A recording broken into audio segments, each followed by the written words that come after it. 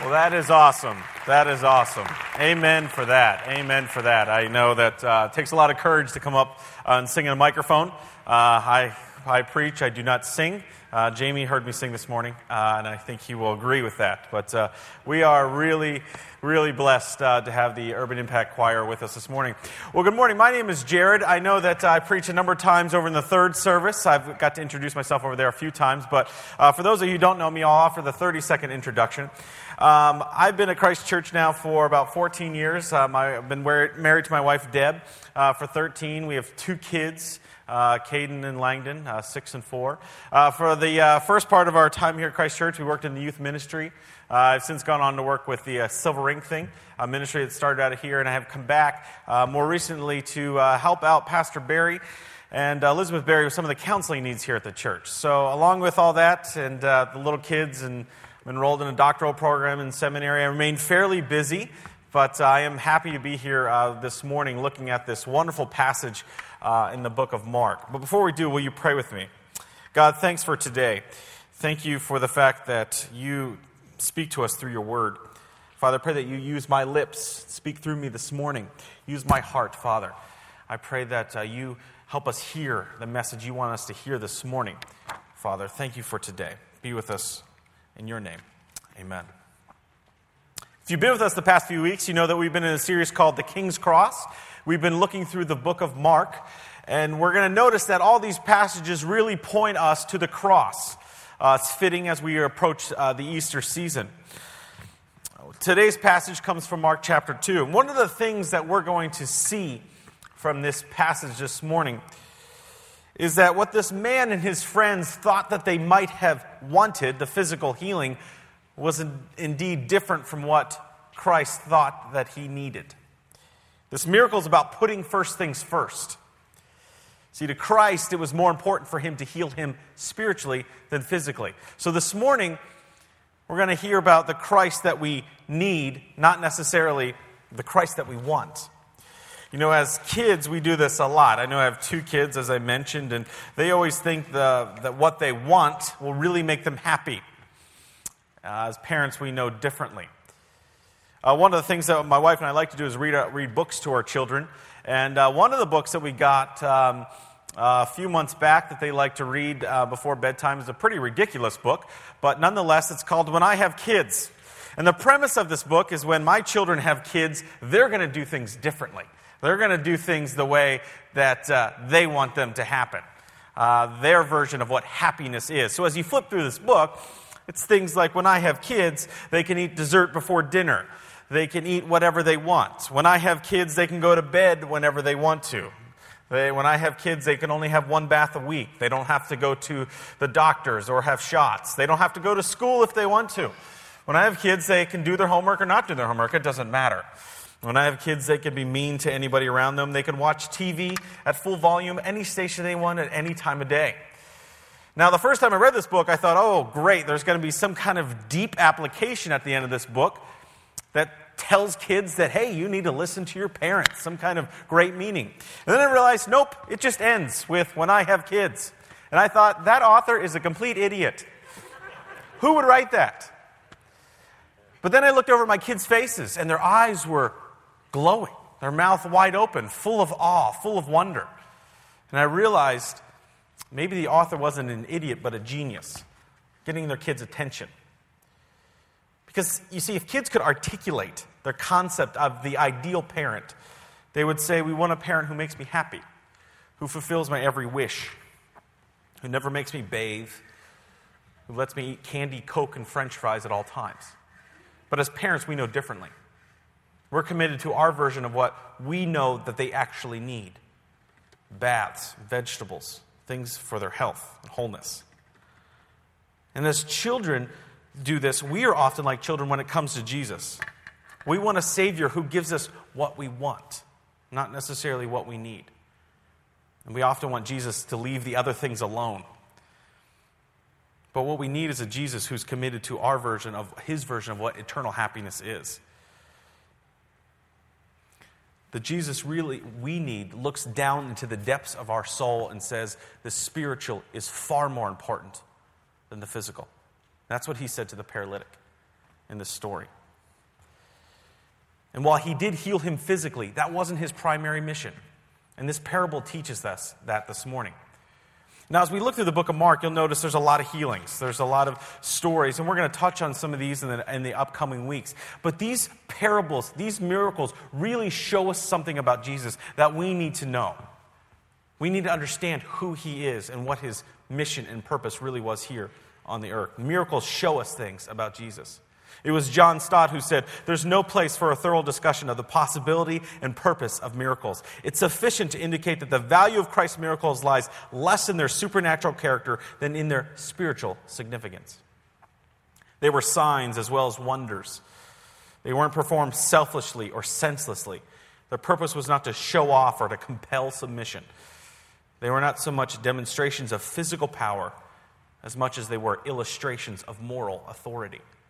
See, his miracles teach us something about him. So in order to understand what what we need to learn from this parable this morning, it's important that we look at the context of it, the background of it. So if you have your Bibles, I encourage you to turn back to chapter 1. And we're going to look at the end of the chapter, starting in verse 35. If you don't have your Bibles, it will be up on the screen behind me. And I'm not going to go into depth of what happened, but it helps us reorient us to what's happening in this passage, what really was his mission. It says, starting in verse 35, "Very early in the morning, while it was still dark, Jesus got up and left the house and went off to a solitary place where he prayed. Simon and his companions went to look for him, and when they found him, they exclaimed, 'Everyone's looking for you.' Jesus replied, 'Let us go somewhere else, to the nearby villages, so I can preach there also. This is why I've come.' So he traveled through Galilee, preaching in their synagogues and driving out demons. A man with leprosy came to him and begged him on his knees, 'If you're willing, you could make me clean.' Jesus was indignant. He reached out his hand and touched the man. 'I am willing,' he said. 'Be clean.' Immediately the leprosy left him and he was cleansed. Jesus sent him away at once with a strong warning. 'See that you don't tell this to anyone, but go, show yourself to the priests and offer the sacrifices that Moses commanded for your cleansing as a testimony to them.' Instead, he went out and began to talk freely, spreading the news. And as a result, Jesus could no longer enter a town openly, but stayed outside in lonely places. Yet the people still came to him from everywhere." You see, Jesus surprises his disciples here. Simon comes up to him and says, Hey, Jesus, everyone's looking for you. You need to be where the people are." But Jesus understood that they were being attracted to him for the wrong reasons. He was more interested in the quality of the people's response than the quantity of the crowd. He understood his mission was to preach the word. "Let us go so I can preach there also." So despite his apparent success, he felt like he needed to move on to preach the word. What was the word? The word came from Mark 1, verse 15. "The time has come. The kingdom of God has come near. Repent and believe the good news." That was his mission. That's why he came. The material and the bodily benefits were not and are not the thing that mattered most to Christ. He understood that's not what they needed first. That's the key to this passage. That's the key to this parable. Because we're often attracted to the things that are unseen and attracted to the things that are seen and temporal, the bodily, the material. That's why 2 Corinthians 4 says, "So we fix our eyes not on what is seen, but what is unseen. For what is seen is temporary. What is unseen is eternal." Most of the people that were being attracted to Christ were attracted to the seen, the tangible, the bodily, the physical, the healings. And we see this in both these cases. This man with leprosy in the end of chapter 1 comes up. He was an outcast from society. Lepers had to stay outside the walls, and they had to announce themselves unclean. They weren't allowed to approach anybody who was clean, who didn't have leprosy. But yet he comes up to Christ, forces his way through. He says, "Christ, if you're willing, make me clean." And at that moment, you can just see the compassion in Christ's heart. His heart bursts with love, and he touches the man. He didn't yell to the man from afar.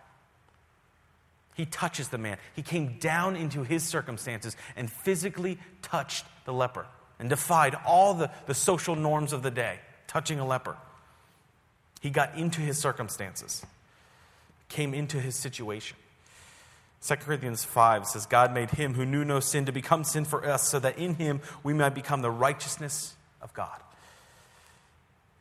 By his touch, he takes on all that we deserve and gives us all that we don't deserve in his righteousness. The man was immediately cured. Then he goes and tells, hey, you know what? Don't go tell everybody. Go tell the priest first. Why? Because in the law of Moses, there was a process that needed to happen. If a leper was cleansed, they had to go and do a bunch of ceremonial sacrifices. They had to do some bathing and cutting their hair, and then there was a waiting period, and then the priest had to pronounce them clean so they can be reconciled back to society. And Jesus said, look, go do that first, because if you go spreading the news to everyone that's what I'm doing, then they're going to be attracted to the wrong reasons. But yet this man goes out and tells everybody. We can't blame the man. If you had leprosy and you're immediately healed, that would be hard to keep in. But yet he did that. And then we pick it up in chapter 2, our passage for today. It says, a few days later, when Jesus again entered Capernaum, the people had heard he had come home. They gathered in such large numbers that there was no room left, not even outside the door, and he preached the word to them. Now, there are many theories of what the word home means here in this passage. But understand, Jesus was obviously using Capernaum as a type of home base for his ministry. And people had heard about his miracles. Hey, he's healing, he's healing lepers. He's driving out demons. And the crowds flocked to him. But his message there is that he preached the word to them. The kingdom of God is near. Repent and believe the good news. This is the fulfillment, by the way, of Isaiah 33. For the Lord is our judge, our lawgiver. He's our king. He will save us. No one in Zion will say, I am ill, and the sins of those who dwell there will be forgiven. So while the majority of the people were fascinated by Christ and his miracles, he had a different message. Repent, believe the good news. The kingdom is here. So they need to have some men. Verse 3, some men came bringing him to a paralyzed man, carried by 4 of them. Since they couldn't get to Jesus because of the crowds, they made an opening in the roof above Jesus by digging through it and then lowered the mat the man was lying on. So you have this paralytic. It doesn't say if it was an accident. Maybe it happened a little while ago. Maybe it was his whole life he couldn't walk. And he was totally relying on other people. And his friend said, we got to get him to Jesus. If you ever watch any kind of sporting event or any kind of competition on TV, they always do like a pre-interview of the people going into this competition. What do you expect? What do you hope will happen? What will be the best for you in this competition? I can only imagine interviewing this guy on the way to see Jesus. What are you hoping to happen? He said, well, I've heard he's been healing people. I guess I hope he heals me too. That's what I need. That's what I need to be happy. If I could only walk again, I wouldn't complain about anything. We've caught ourselves doing that ourselves. If I could only, I would be happy. That's not what I really needed. That's not what he needed. So having made an opening on the roofs, understand the roofs back then were a lot different than roofs now. They were usually beams, and they were filled with a bunch of vegetation. A lot of times people had gardens up there, and there were steps leading up to the roof. And so it wouldn't be terribly difficult to make a hole in the roof, although it would be kind of dangerous.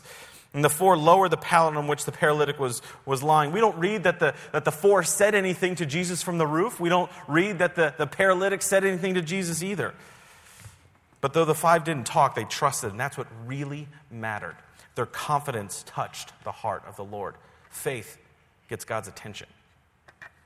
When the people looked at him, they didn't see a man. They saw a body in need of a miracle. That's not what Jesus saw. That's what the people saw. And that's certainly what his friends saw. So they did what any of us would do. They would try to get him help.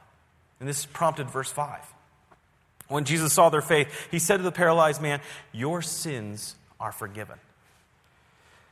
Now, to infer that this man's sin was based, or his sickness was based on some sin is unwarranted. A lot of preachers will go up and say, well, he was paralyzed because of some sin in his past.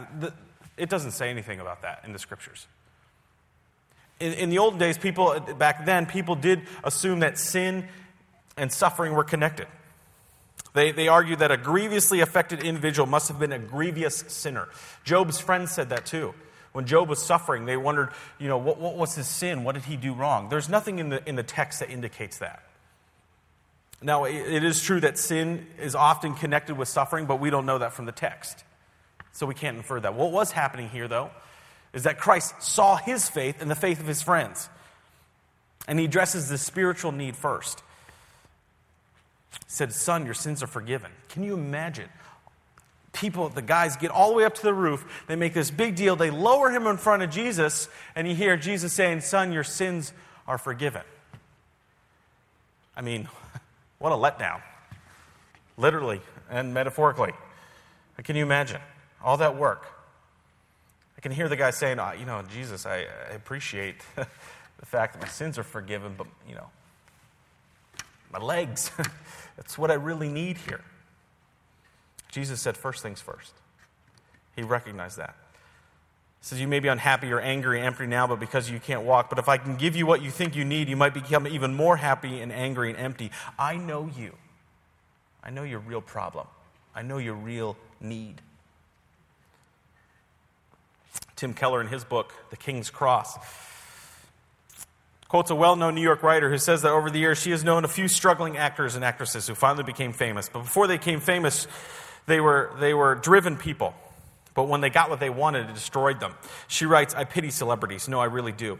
Celebrities were once perfectly pleasant human beings, but now their wrath is awful. You see, they wanted fame. They worked. They pushed. Their morning after each one became famous, however, they wanted to take an overdose. Because the giant thing they were striving for, that thing that was going to make everything okay, the thing that was going to make them happy, provide them with personal fulfillment, they got it, but they're still miserable." See, Jesus understands us. He knows us more than we know ourselves. He knows what we really need. The spiritual outweighs the physical, the tangible, material. That's why when I do counseling with folks, we do an assessment with folks as I sit down with them and I get to talk to them a little bit. One of the first questions I ask is, do you believe in the Lord Jesus Christ as your personal Savior? Do you understand that He died for your sins? If no, then that's where we start. Because I can talk to you all day about maybe how you can fix your family, your marriage, your finances. We can deal with that. But you're always going to be unhappy. Your eternal happiness, that's what Jesus saw in the story. Jesus' mission was not to fulfill that man's wants, to make him happy. He understood that happiness was forgiveness and eternal life with Him. But understand that He was not unconcerned with his physical condition. He's not unconcerned with our physical condition either. And He ended up healing him. He ended up healing the leper, but that wasn't His primary mission, to give him his wants. Then it says the conflict. Some teachers of the law were sitting there thinking to themselves, these people were the Sanhedrin. They were the keepers of the law. No doubt they were in the very front in that house. I can just imagine the owner of the house like, Sanhedrin, you guys up front. You guys right here. Because they were prominent people. They were to guard against orthodoxy. They were watching Christ to make sure that He was doing everything correctly. And he says, why does this fellow talk like this? He's blaspheming. Who can forgive sins but God alone? You see, Christ was forgiving sins, so he either was God or he was a liar. He was a blasphemer. There were many forms of blasphemy in those times. Paul and Stephen were accused of blasphemy because they were speaking evils of just the laws of the day. But Christ was the ultimate form of blasphemy according to the Sanhedrin because He was usurping the roles of God Himself. He was taking on God's power and authority to forgive sins. So immediately Jesus knew in their spirit that this is what they were thinking in their hearts and said to them. See, Jesus knew in their hearts that's what they were thinking. This is further proof of His deity. 1 Samuel 6 says, God sees not as a man, for man looks at the outward appearance, but the Lord looks at the heart. So He takes on this issue of blasphemy with a question of His own, saying, which is easier, to heal the man or to forgive his sins? Healing of his sins is untestable proof. Healing of his body is empirically evident. But He says, but I want you to know that the Son of Man has authority on earth to forgive sins. So He says to the man, get up, take your mat and walk. He's proving to them that He was the Son of Man, that He had authority to forgive. Because if they did tie His sin to suffering and He healed his suffering as well, then they would know He was the Messiah, the Son of Man. This is the acid test to prove that Jesus was really the Son of Man and had the authority. The word authority comes from the Greek word exousia, which is power, jurisdiction, like a judge to pass out sentencing or say you're free. That's what Jesus did. So the consequences. The man got up in full view of them all. This amazed everyone, and they praised God, saying, we've never seen anything like this before. Luke's gospel says he immediately got up and praised God on his way out, glorifying God. I can just imagine the people's faces, like my kids' faces, of awe and wonder, eyes wide open, mouth wide open, praising God for what he did. The man was immediately reconciled back to society.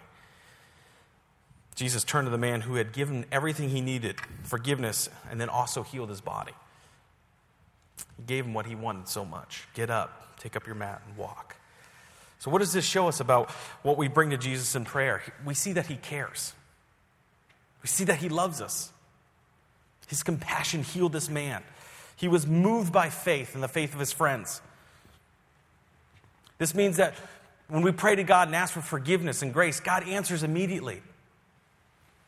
But understand, when we pray, we say, Lord, help me to walk again. Lord, help me with my marriage. Help me with my family, with my finances, with wisdom, with discernment.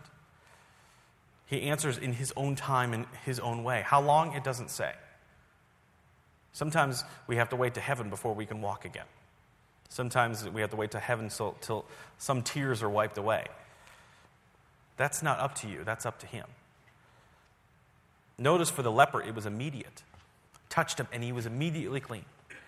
For the paralytic, there was a waiting.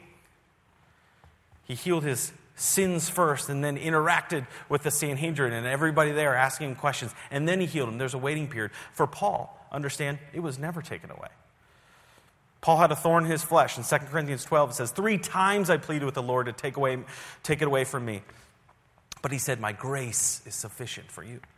My power, for my power is made perfect in weakness. Therefore, I will boast all the more gladly about my weakness so that Christ's power may rest on me.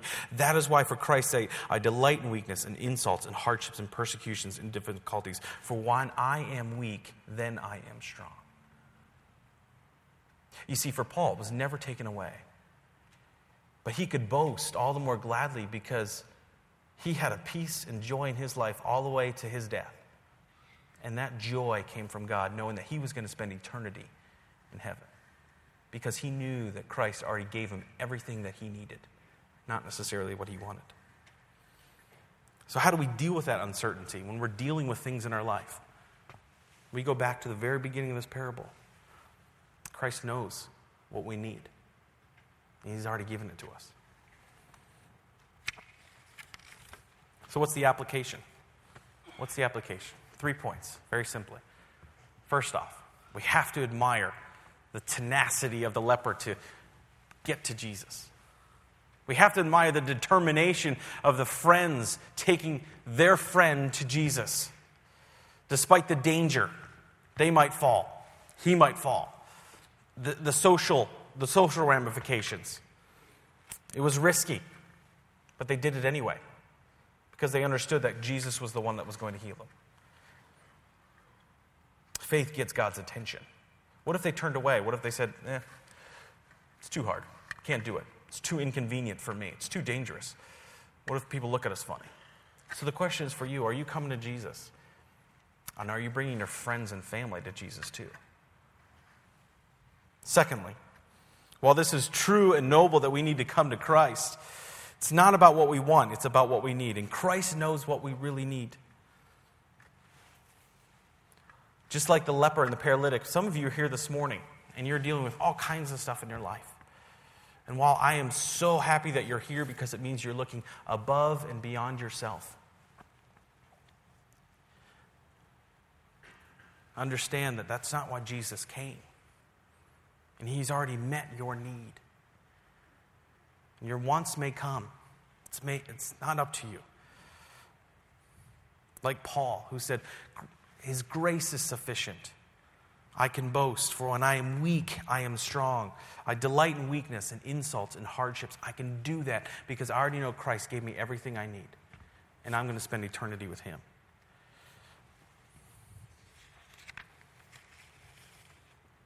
Understand when it comes to your healing in life, your health, your marriage, your family, those things we need fixed. He may or may not. But what's far more important is to restore your relationship with the God who made you. Because as one famous pastor once said, it's better for you to lie flat on your back for the rest of your life on your way to heaven than dance through the rest of your life on your way to hell. That's why Jesus said, first things first. And finally, we need to be praising God for what he's done. As this man glorified God for things he's already given us. Some people are walking around, people I've talked to all the time who are Christians, who know and love the Lord Jesus as their personal Savior, understand he died for our sins, and are so down because they're so bummed about what Christ hasn't given them. And I say, look at what Christ already has given you. We need to be praising God for that this morning. Charles Spurgeon said, when we bless God for mercies, we usually prolong them. When we bless God for miseries, we usually end them. Praise is the honey of life, which a devout heart extracts from every bloom of providence and grace. So that's the Jesus we need. That's the Jesus we want. We can celebrate that. We come to him with things that are on our hearts and minds, and we ask him for it, but we understand he's given us what we need. He's given us what we need, and we can bless and praise him for that. You know, I can imagine talking to this man, the post-interview with this guy, this paralytic in heaven 2,000 years later. Well, what do you think now? I can just imagine him saying, you know what, 2,000 some years ago, I thought I knew what I needed or really wanted, but I understand now Christ gave me everything I needed. He healed me spiritually, and that was far better because I've been able to spend eternity with him in heaven. That's what I really needed. So as we close and we approach the communion table this morning, and we remember what Christ did for us on the cross, his body broken, his blood shed, what I'd like to do is read an excerpt from a book that I think summarizes everything we've said here today so perfectly. It comes from the book, He Still Moves Stones. And in it, the author, speaking of this parable, writes, the people of the house in Capernaum wanted Jesus to give the man a new body so he could walk. Jesus gives him grace so the man can live. Because to heal the body is temporal, to heal the soul is eternal. Remarkable. Sometimes God is so touched by what he sees that he gives to us what we need, and not simply for that which we ask. It's a good thing. For who would have ever thought to ask God for what he gives? Which of us would have dared to say to God, God, could you please hang yourself on a tool of torture as a substitution for every mistake that I've ever committed? And then have the audacity to add, and after you forgive me, could you prepare me a place in your house to live forever? And if that wasn't enough, and would you please live with me and protect me and guide me and bless me with more than I could ever deserve? Honestly, would we have the nerve to ask for that? No, we ask for little things like a long life, a healthy body, a fix to our marriages, our family, or our finances. Grand requests from God's perspective. But from God, it's like taking the moped when he offers the limo. So knowing the paralytic didn't know enough to ask for what he needed, Jesus gave it anyway. Young man, your sins are forgiven. And the Pharisees started to grumble. Only God can forgive sins. Their mumbling spawns one of Christ's greatest questions. Which is easier, to tell this paralyzed man your sins are forgiven, or tell him, stand up, take your mat, and walk? You answer the question. Which is easier? To forgive a soul or to heal a body? Which caused Jesus less pain? Providing this man with health or providing this man with heaven? You see, to heal the man's body took a simple command. To forgive the man's sin took Jesus' blood. The first was done in the house of friends, the second on a hill with thieves. One took a word, the other took a body. One took a moment, the other took his life. Let's pray. God, thank you for today. Father, thank you for what you tell us and show us in your word. Father, thank you for the fact that you have already given us all that we need. And for the rest of it, God, our wants, our needs, our tangible, the material, Father, I pray that we give those back to you. But God, give us the patience to wait through those. Help us to be able to rely on your strength and say your grace is sufficient. And we can celebrate you despite all the things going on in our lives, Father. And Father, thank you that we can celebrate along with all of heaven every time you proclaim to us our sins are forgiven. Bless us, Father, as we come to your table. In your name. Thank you, Pastor.